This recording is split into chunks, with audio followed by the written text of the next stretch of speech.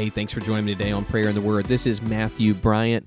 Welcome to Prayer in the Word podcast. This is episode 15, praying through Philippians, chapter 1, verses 12 through 30. You're joining in and going to be listening into a recording that I've done for my church on praying through Philippians, and we're going through Philippians as a church, the Village Baptist Church in Fayetteville, North Carolina. And as you listen in, we're going to be modeling a how to pray with an open Bible. And so I've got my Bible open. I hope you do that as well. Sit there with an open Bible, listen in, join with me in prayer as we learn how to pray together with an open Bible as we seek the Lord, and letting our prayer life be prompted by the prayer, the Word of God, and then let our prayers be sharpened by the truths of Scripture. So as you're listening to the podcast, you find it to be helpful, and I would invite you to go ahead and subscribe on whatever podcast listening service you use, and also would invite you to leave me a review. You can also reach out to me. I'd love to hear from you at MatthewCBryant.com. You can subscribe to my podcast there. You can also subscribe to my blog, get other helpful resources, learn about my book, How to Pray, 15 Days to a More Biblical, Joyful, and Consistent Prayer Life. If you're looking for a way to grow in your prayer life, I highly recommend this short little book. It's very, very helpful on just taking practical steps each day over 15 days on how to develop a more biblical, joyful, and consistent prayer life. You can get it on Amazon as an ebook, or you can get it on Amazon as a paperback. Go ahead and check it out. Go to Amazon, search Matthew C. Bryant, How to Pray. Thanks so much for joining us. Let's dig in.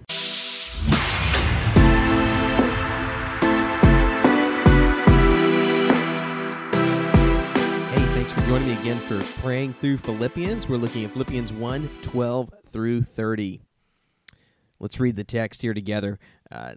Verse 12 says, I want you to know, brothers, once again, remember he's speaking to the Christians, it's brothers and sisters at Philippi, that what has happened to me has really served to advance the gospel. We'll come back to that to the end and seeing how we should remember that no matter our circumstances, we still seek the Lord because He's worthy to be sought. It's a principle I learned from Daniel Henderson of God. The only enduring motive for prayer is that God is worthy to be sought.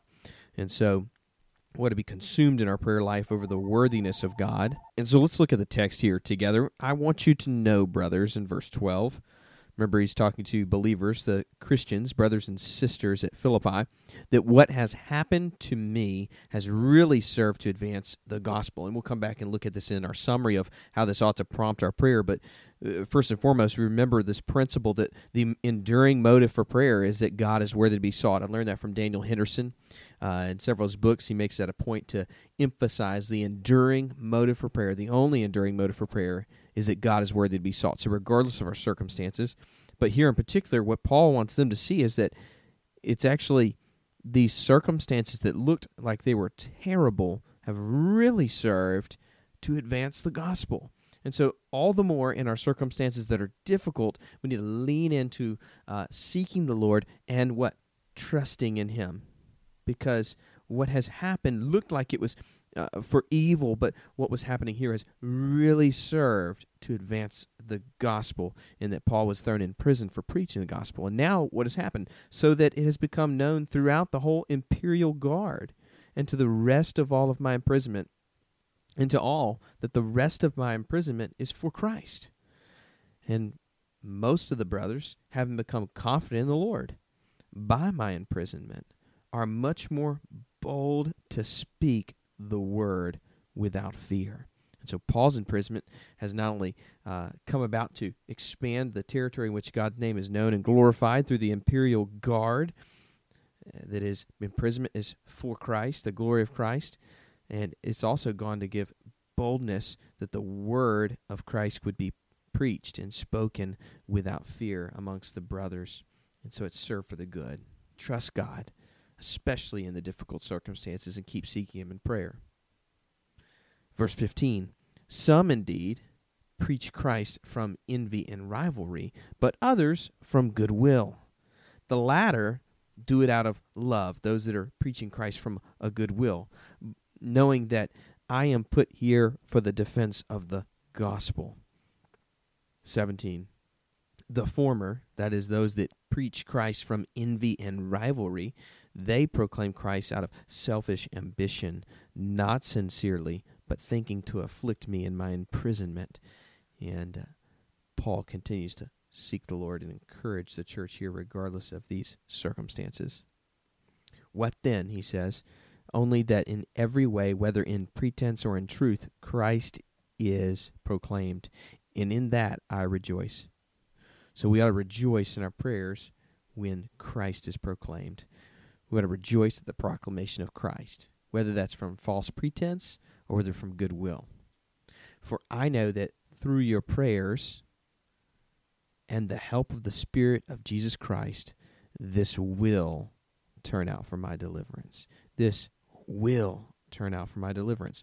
So Paul invites them to continue to pray by celebrating and encouraging them on how he knows that it's through their prayers and through the help of the Spirit of Jesus Christ that this will turn out. His imprisonment will actually turn out for his deliverance. And so he sees his imprisonment as part of actually bringing about what he mentioned earlier in praying for them, that they would bear the fruit of righteousness through Christ. So somehow Paul sees his imprisonment as part of that, helping him bear the fruit of righteousness in Christ until the day of Christ Jesus. And so this is turning out for his deliverance. And it's through our prayers, and that's why we're to pray for others. We're to pray for believers. We ought to be particularly praying for those who are being persecuted for their faith, that persecution, rather than bring about fear and shame, would bring about boldness and ultimately bring about a confidence like Paul has here that this will turn out for their deliverance. Verse 20, and as it is my eager expectation and hope that I will not be ashamed, but with full courage, now and all as always, Christ will be honored in my body, whether by my life or by death. For me to live is Christ, and to die is gain.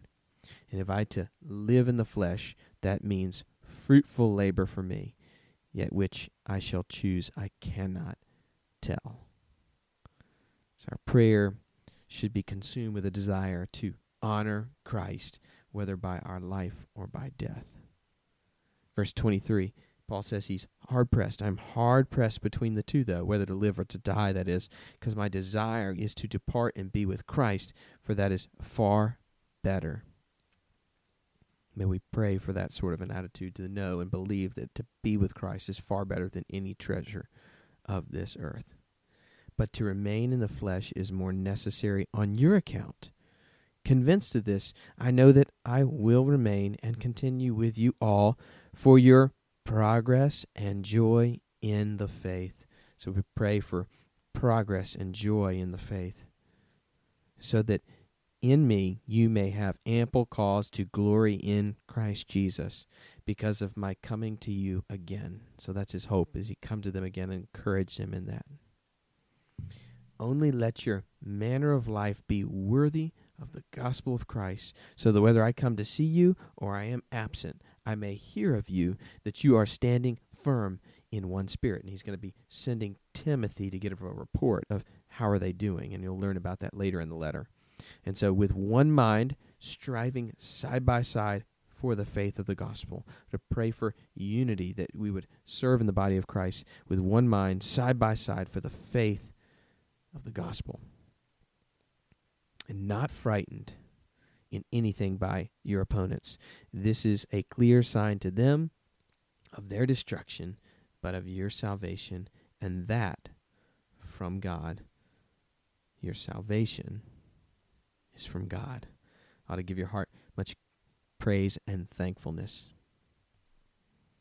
Verse 29, for it has been granted to you that for the sake of Christ you should not only believe in him, but also suffer for his sake. And so we ought to pray for an attitude and a heart that of readiness to be ready to suffer, not only to believe in Christ, but to be ready to suffer on his behalf and for his sake, engaged in the same conflict that you saw I had and now hear that I still have. He's still in the fight for the glory of Christ, even from a jail cell. So no matter what your circumstances are, stay in the fight.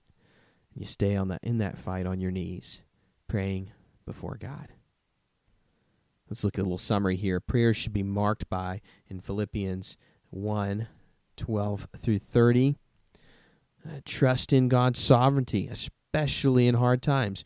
He was in prison. He was also having people that were preaching the gospel under a false pretense to try and rub it in his eye a little bit, And even in those times, Paul says, I'm going to continue to trust in God. And he saw how these bad things were happening to him externally in the outside of being put in prison. These things actually were turning out for the good of the advancement of the gospel. And it was also for his good. It was working out the fruit of righteousness in his own life. And so he rejoiced in Christ being preached, no matter the circumstance, whether it be false pretense or out of goodwill. And so our prayers ought to rejoice in Christ being preached, and we ought to pray for deliverance and strength of other believers by the power of the Spirit of Jesus. That's why Paul invites them to pray for him. Keep praying for him for deliverance and strength, because it's by their prayers and by the power of the Spirit of Jesus Christ that he would be delivered. And then a desire for Christ to be honored in our life and in our death. So it ought to consume our prayers, the honor and glory of Christ above all things, whether that's by our life or whether by our death. And we ought to pray and desire for progress and joy in the faith, not only in our own lives, but the lives of others, and then pray for a readiness to suffer for Christ. And I like this word readiness. I was introduced to this by Daniel Henderson in his class on prayer and also a number of his books that touch on prayer, especially as it relates to the readiness aspect in prayer, of how prayer readies our hearts for the spiritual fight that we are engaged in which we need divine power to fight this battle and to engage in the fight for the glory of Christ. And so the Lord's Prayer ends with, lead us not into temptation, but deliver us from evil. We need God's help. He is great, and we are in great need. And so let's take some time and pray and let these things mark our prayer right now to the Lord. So God, regardless of our circumstances right now, help us to trust in your sovereign hand, that you are working all things for the good of those who love you and are called according to your purpose. And that good is that we be conformed more to the image of your Son, Jesus, and for the advancement of the gospel, because that's the good, that's the blessing to all nations, that Christ would be preached.